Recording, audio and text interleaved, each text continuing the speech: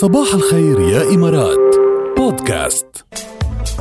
يعني البودكاست تبعنا بيقدم لكم كونتنت صوتي منوع مختلف غني كتير، يسليكم تستفيدوا منه، بنفس الوقت تكونوا عم تتابعونا وين ما كان. ونحن على البودكاست موجودين ب6 برامج مختلفة. هلا اللي معه ابل، يعني اللي هو ابل يوزر، بيلاقي البودكاست ابليكيشن بيلت ان عنده بالجهاز.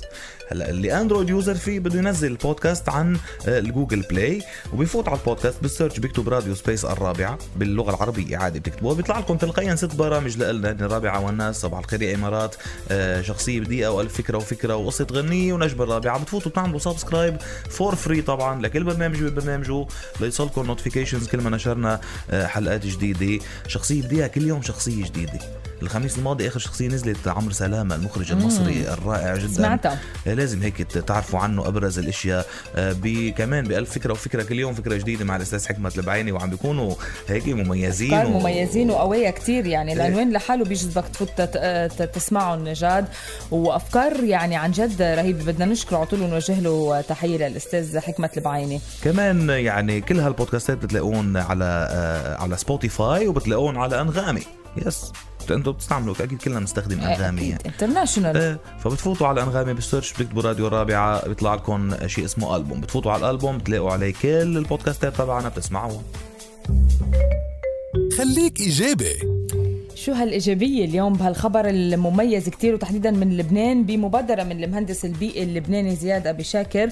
عم بيتم استبدال أغطية شبكة الصرف الصحي اللي عم تكون ضايعة بكل أنحاء لبنان بأغطية تانية من البلاستيك المقوى اللي بيرجعوا بيعملوا لها إعادة تدوير. يعني هذه صديقة للبيئة.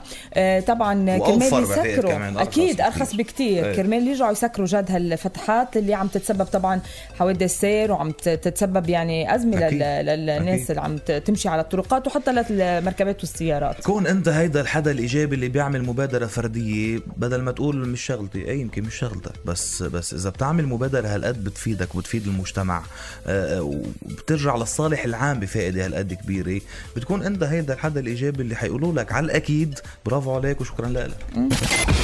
صباح الخير يا إمارات مع ركال وجاد برعاية بامبي. راحة طفلك تزيد مع بامبي بانتس الجديد. حلوة الغنية. سألوا عيني بزكريا. سألوا عيني لك وليالي وعني انت بعيد. يلا عاصم حلاني بغني، ما منطول لنرجع لكم.